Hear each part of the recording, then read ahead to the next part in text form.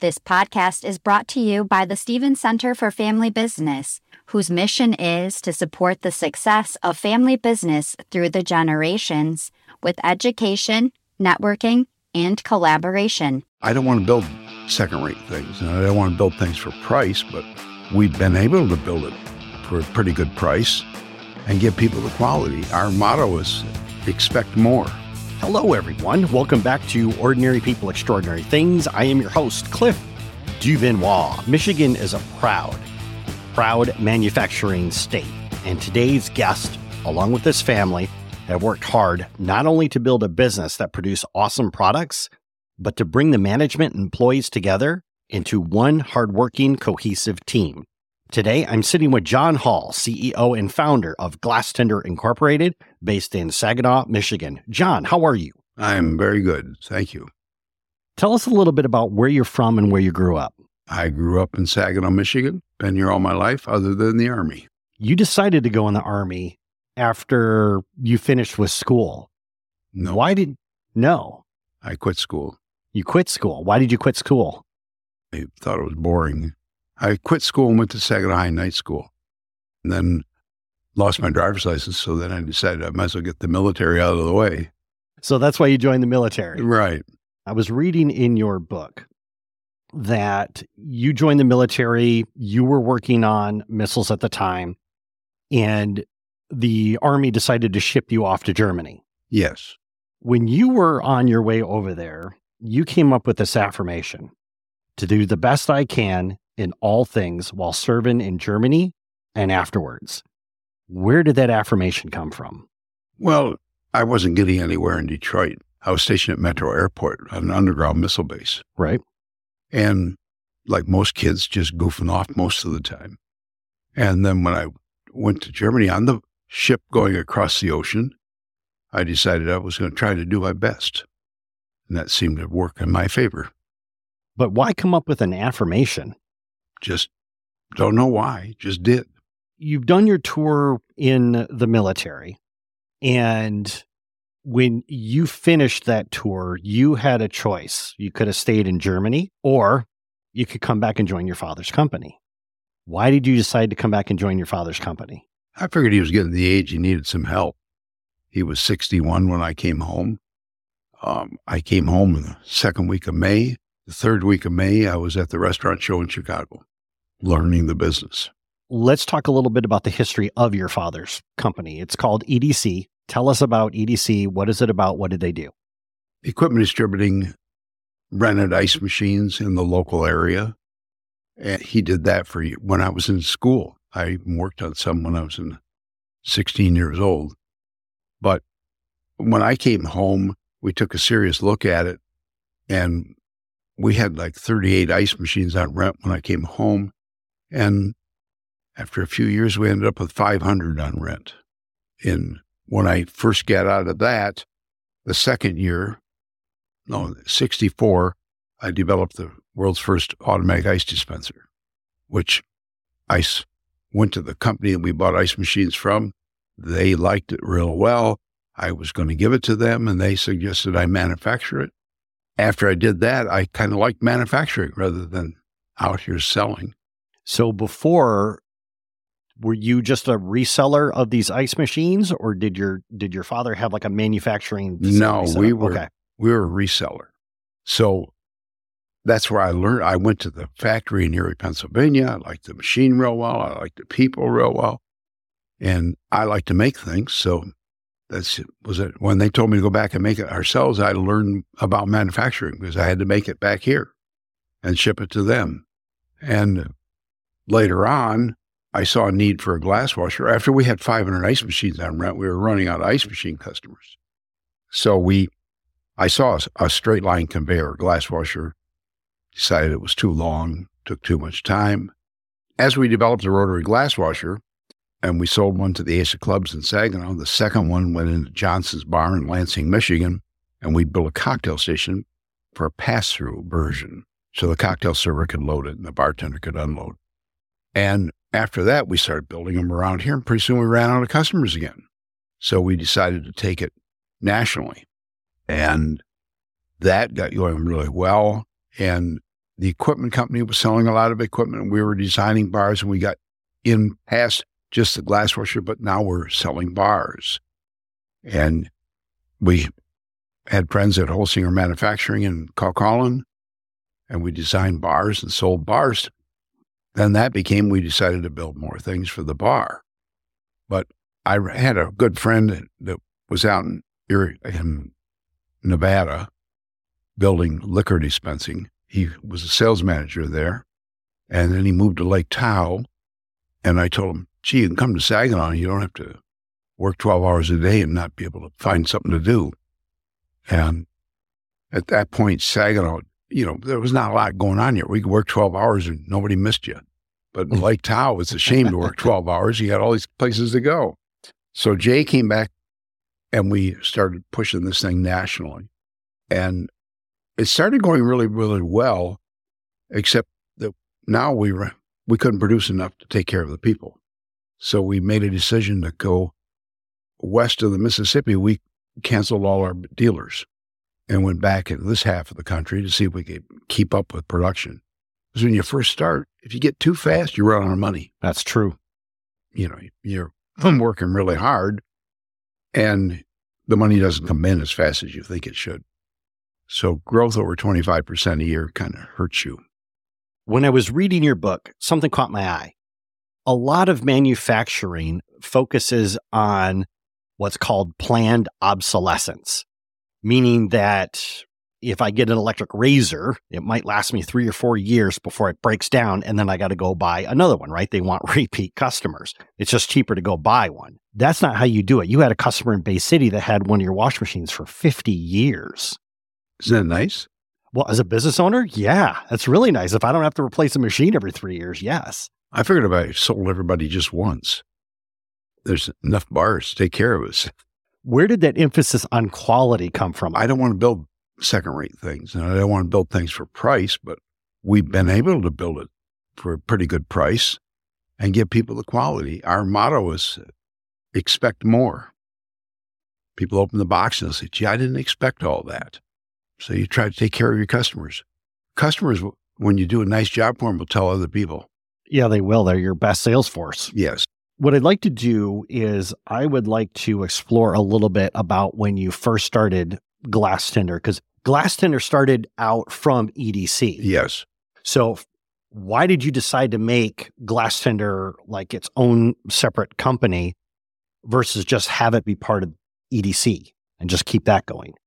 Well, in the real world, if you own an equipment company and you're selling to customers out there, and now you try to get other dealers to buy something from you, they don't want to do that. They want to buy from a manufacturer. They didn't want to buy from A equipment reseller. distributing. And so it just made logical sense to make Glastender a separate company.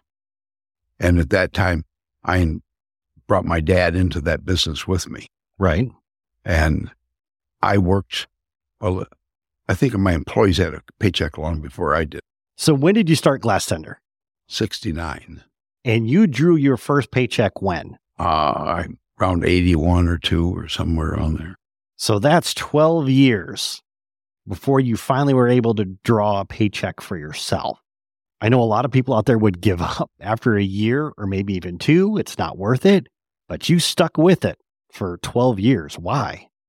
Well, I think the answer is if you want to grow the business, you have to be able to put the money back into the business to be able to grow it. If you're short-sighted and you want all the money right now, you're not going to grow very far because you're going to run out of money again. And I had an income from the equipment company and I worked there, and my wife suffered because I worked 18 hours a day. And you tell somebody 7 days a week and did that for 18 years, it pays off. During the late 70s and going into the early 80s, the economy tanked. Inflation was out of control. Interest rates were through the roof. And it seems like you guys were not immune from this effect either. And on top of that, it also seems like there was a lot of internal changes that were happening, maybe some different types of decisions of the directions where the company would go. How did you get through that time? Hard work, I guess. We just kept our eye focused where we were going and kept doing it. You started, we started looking for, and the chains started happening. After the expressways were built, chains would open up, stores would open up at every exit. And so it happened that local bars weren't going as well as they should have, but the national accounts were going. So by having customers like Chili's, and they had 5 concepts, having Outback as a customer, and I think right now we have maybe 180 or 90 different national accounts as customers, which really helps. So it seems like the national franchise boom in the restaurant business, the higher end of people that need to wash glasses, plates, really took off, and you were able to be a part of that. Right. And we do a lot more than just glass washers. We make back bar coolers and sinks and ice bins and soda gun holders and a multitude of things, remote beer systems. We developed a tremendous amount of products, which has really helped us grow. And our customers liked what we did when we were just building a glass washer and wanted us to build more things. So it was just a natural to start doing more things. Just to keep expanding the manufacturing environment. We started building underbar stainless, the sinks and the ice bins. And then we went to Florida and bought CCA Cooler Corporation and shipped it back in 5 semis. And then later on threw it all away because we didn't like anything he was doing other than the foam technology. And their philosophy was to build something really cheap, and ours was the other way around. And so that was a question, like people say, well, how did you do that? Well, we had to be price conscious. So we built a cooler. In the first year, we lost about $800 a cooler. In the second year, about $400 a cooler. Third year, maybe $200. And it was just volume. We had to get the volume going to be able to reduce the cost, but we had to have a price. So those are hard decisions to make and say, I got to sell it as a loss. We're going to take a quick break to thank our sponsors. When we come back, John is going to share with us how chinking around with cars helped Glastender build better products, how mentors can make a difference in your business, and how Glastender management and employees work together as a cohesive team. The Stevens Center for Family Business exists to support the success of family business throughout the Great Lakes Bay region of Michigan. It provides a wealth of resources that family business owners and leaders can access to leverage the unique strengths inherent in their family enterprises. The center provides educational opportunities about managing the often complicated combination of family and business, and hosts networking events where family business leaders can share their experiences and learn from one another. Drawing on experts from around the country, the center focuses on topics and issues that are unique to family business. It emphasizes best practices to achieve optimum business results while maintaining family harmony. With programs on succession planning, preparing the next generation, communication and conflict resolution, governance, family dynamics, policy development, company culture, and many more, the Stevens Center for Family Business probes subjects that are vital to family-owned enterprises. Regardless of the size of the family business or the number of years in its history, the Stevens Center for Family Business can be a valuable resource for helping to secure the ongoing legacy of multi-generational family businesses. The Stevens Center for Family Business, where networking and knowledge meet to support the success of family-owned companies, both in their business pursuits and their family relationships. For more information, please go to the website at svsu.edu/Stevens Center for Family Business, or contact me, Casey Stevens, Membership Coordinator, at 989-964-2776. Hello, everyone, and welcome back to Ordinary People, Extraordinary Things. I'm sitting with John Hall, CEO and founder of Glastender in Saginaw, Michigan. John, before the break, we were talking about your penchant, really, for creating really good products and taking care of the customer What I want to do is I want to take a trip back because I know you're a car guy and you've been a car guy forever and a day, and you love automobiles. You love tinkering around with them. So the first question I have for you is, why not just go into cars? Why join your dad's business? Why start Glastender? I think the cars were more of a hobby. I enjoyed doing that. People like Pretzer Garage let me come in and learn to sand cars and learn to paint cars, and said, here, you can use this spray gun and all of that. And I never thought about it as a living. It was just, I like to customize cars and change them around and build them my own way. But they're for fun cars. They're not for a production type car. And this is something that you have been doing since high school? Yep, before high school. Yeah. I painted my first car, as I said, when I was 16. I bought my first car when I got out of the 8th grade. Had it 2 weeks and traded for another car. In Germany, we had built a warhead building to put missiles together with. And I took a 5-ton wrecker and a deuce and a half and used the air off the 5-ton wrecker so I could paint my Volkswagen. Got some paint from the Air Force. Naturally, it was blue. With your hobby of messing around with cars, hot rods, how do you think that played into innovating products for Glastender? Well, I think that the fact that you're playing with sheet metal and things you do in the cars and things I wanted to develop there helped me develop different things for building our own equipment and helped us for dies and tools.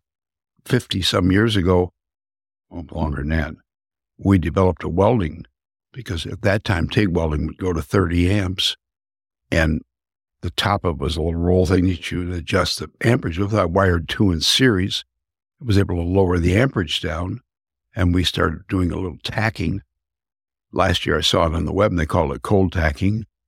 We've been doing it for years, and it gets rid of the distortion. It lets you tack something together in real quick hurry, and develop different welding processes for here, just for the sake of welding, I guess, but help build the equipment.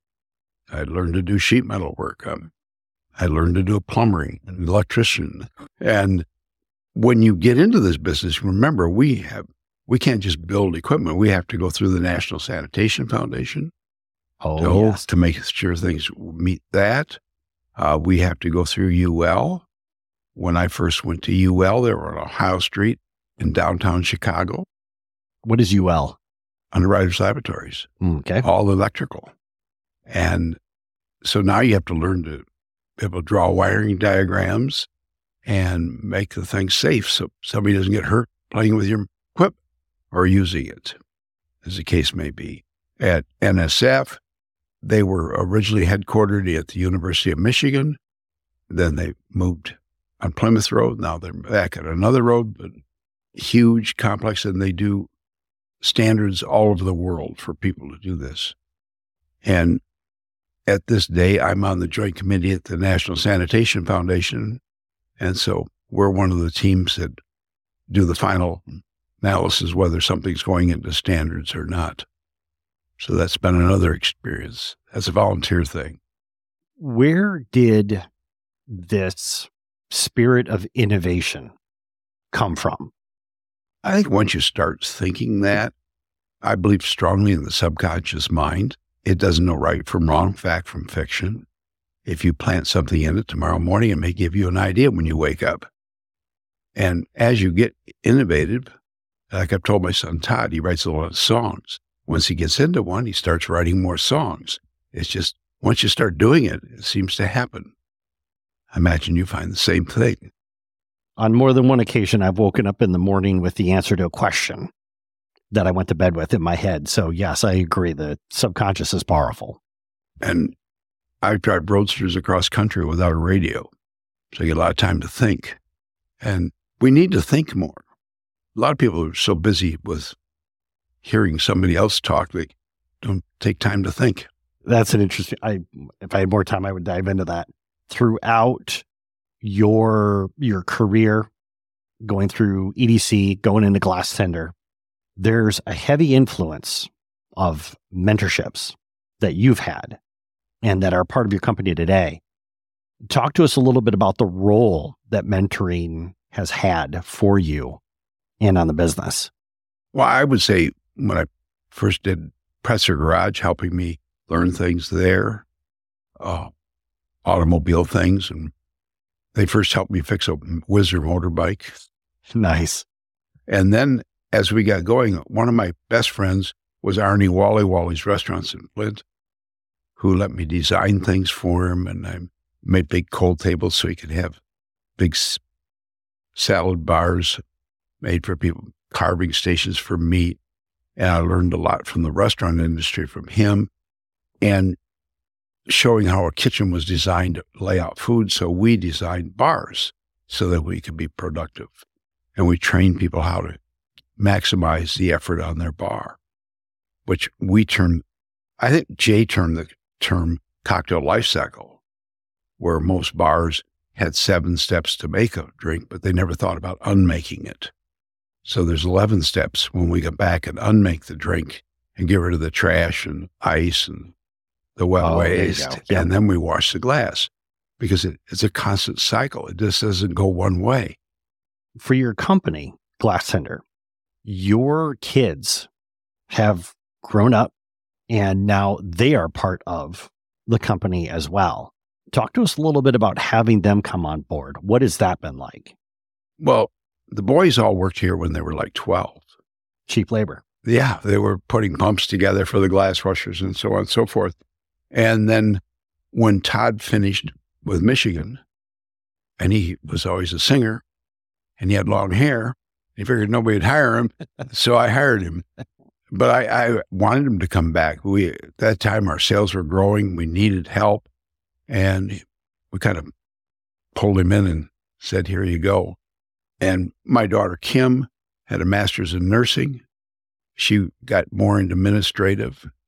And at that time, we were going to a hiring service, and all they'd send us was the same people over all the time.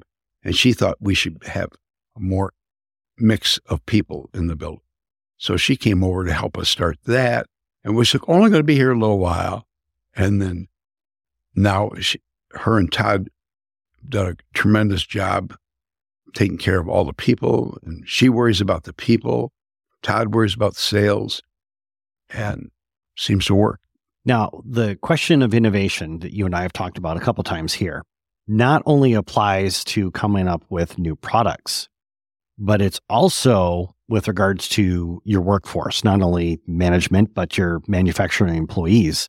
Like I know you went through a cycle of trying to implement lean manufacturing, and there's been several other philosophies that you have worked hard to implement here to kind of standardize your process.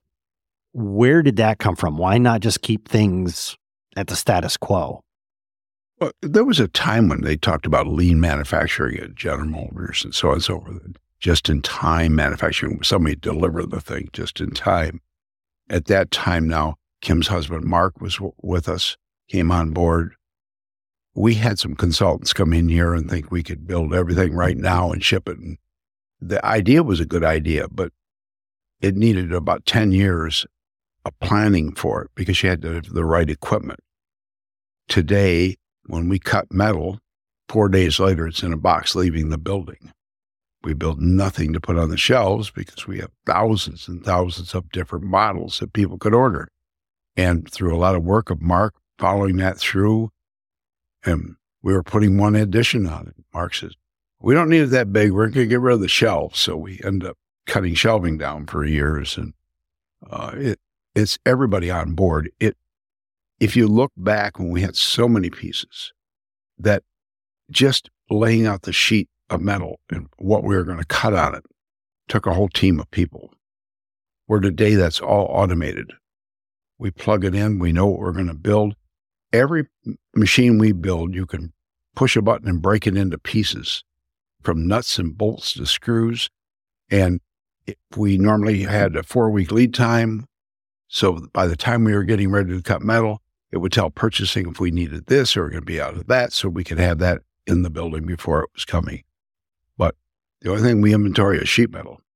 So we were able to cut it and bend it and It's been a great process, but everybody, Todd's worked at it, Mark's worked at it, I've worked at it. It's just all our engineers have worked at it, but with a common goal. And then years later, Todd came up with open book management, which we train our employees how to read the books to see if we're making a profit. And we need to make a profit for everybody to share in it. So if we fill a bucket, our employees get part of the bucket, which is kind of strange in the world, but profit's not a bad word. And think about 5 guys on a basketball team that are real good, play together. Think about 200 people playing together real well. It's quite easy. That's hard for people to conceive that you would do that. But it zeroes in, the employee starts looking at his own area. Where is he losing money? And he knows what a bolt costs, and he's not throwing it on the floor, and he's not wasting things. So our turnover is very low. Like you talked about the open book management. That I thought was actually really slick to make them feel like, hey, you know what? We're not hiding anything from you. This is exactly where we stand. So that way you understand where you are in the company and how your individual contribution matters to our bottom line. And we try to raise people up from within. If they want to grow with us, they can grow and have other jobs. There's some people that don't want to do that. There's some people that want to grow and try different things all the time. There's other people that are more comfortable doing the same thing over and over again. Here, it's a variety of things you're building. Nobody does the same thing all day long. It's more fun to work here. Yes. It's kind of nice when your days aren't all the same. Right. So now with your kids that have come on board, how have you taken a step back from doing everything? Well, first of all, now we have 2 more kids on board. My son Rick came on board, and my youngest daughter Christina came on board. So they are all here. And part of the fun, they all work in different areas, so they're not competing with one another. And the whole idea is that when I came back from the service, I went back and finished my high school, got a diploma, and then I went to Delta and took business law and accounting. The idea is I figured I needed those things. Right. And that seemed to help. And the kids have got a great education. And the idea is to listen to other people. People look at you and they say, well, gee, I got to do this. The leading generation, when we're talking about it, most of them have a hard time giving up control. And our kids have run the business for a lot of years. I just get to play around in R&D area, make things, and it's a lot easier. But work where you want to work. If you're going to give up control and you're going to delegate, you got to learn to delegate. But the biggest thing about delegating, you learn to follow up on it to make sure it was done right. And then let people make mistakes. That's how they're going to learn from them. If you tell them how to do everything, they're not going to learn. They're not going to feel like a valued part of the company then either. Right. The idea is if you're working on a machine with me and you're going to take it over, now I want you to take ownership of it. And once you have ownership of it, you're going to feel like it's yours and you're going to try hard. With ownership, there comes a certain level of pride. Yes. When everybody leaves here at night, they go home feeling good because they're making something somebody uses. Well, like you said, 4 days later, it's out the door. Yes. We primarily do a lot here for different charities. I think there's 170 or 90 charities in Saginaw. We support 150 of them. Wow. People will ask us, we send them a check and they'll say, what do you want us to do? We don't want anything because it doesn't do you any good to put us on the radio because nobody's going to know who we are and we're not going to have any customers here. But the idea is I believe the manufacturer should be the backbone of the community and it should help the community. So we've been a big supporter at Saginaw Valley at the business level there, which we have our finger in a lot of things. Indeed. And Todd McKim can tell you more than I can about that. So then actually, this is another question that I had, and I'll go back and stitch this into the interview there. One of the things that I was thinking about is that it seems like there is a rush when somebody goes into manufacturing, like they can't get it off to China fast enough to have it made over in China for cheaper. But as you just mentioned before, you feel that manufacturing is the backbone. Why do you feel this way? Why not send it over to China and beef up your profit margins and all that other good stuff? We've been forced to buy certain things from China. If we used to do investment casting in Bay City, but they couldn't keep up with us. And some of those kind of jobs that are hard automatically moved to China because people here wouldn't do them. It's not a case that we try to build everything here. We build more of our product than any of our competitors do. We buy a compressor and build the rest of the condensing unit, where other people buy a module that's already done. But we want jobs for here. True wealth is grown through manufacturing, period. We don't want to be a service country, just buying something from someone else. If you want to control your own destiny, going back to look at building an ice dispenser. I sold it to the company, but I never thought that they put much effort into selling it. So now I learned I better be able to control what I'm making. So I want to build it, control the sales of it. I learned from watching the company in Erie, Pennsylvania, they were landlocked. So when we came here, we didn't want to be landlocked. We bought the original parcel, we bought the ones next to us on the other side, and then 17 acres behind us to try not to have that happen. You should learn by other experiences. Agreed. When you talk about the term landlocked, what do you mean by that? Well, they couldn't build. They were tied in both sides. There were buildings there. They built a building over the top of their building. We have plenty of land here. And the nice thing about Saginaw, we have a lot of good workers. There are people here who want to go to work. They want to make things. Not everybody wants to work in a restaurant business. So some people have to make things for the restaurant industry. And there's people that have done a great job in the restaurant industry making a ton of money. It's like whatever you try, if you work at it hard enough, you should be all right. Find a need and fill it. John, if somebody's listening to this interview and they want to check out what it is that they're doing, the different kind of products that you actually offer, what would be the best way for them to do that? They can go on the Glastender website and learn about what we do. And for our audience, just go to totalmichigan.com, click on John's interview to get the links that are mentioned in this show. You can also see other amazing interviews that we've had with other fellow Michiganders.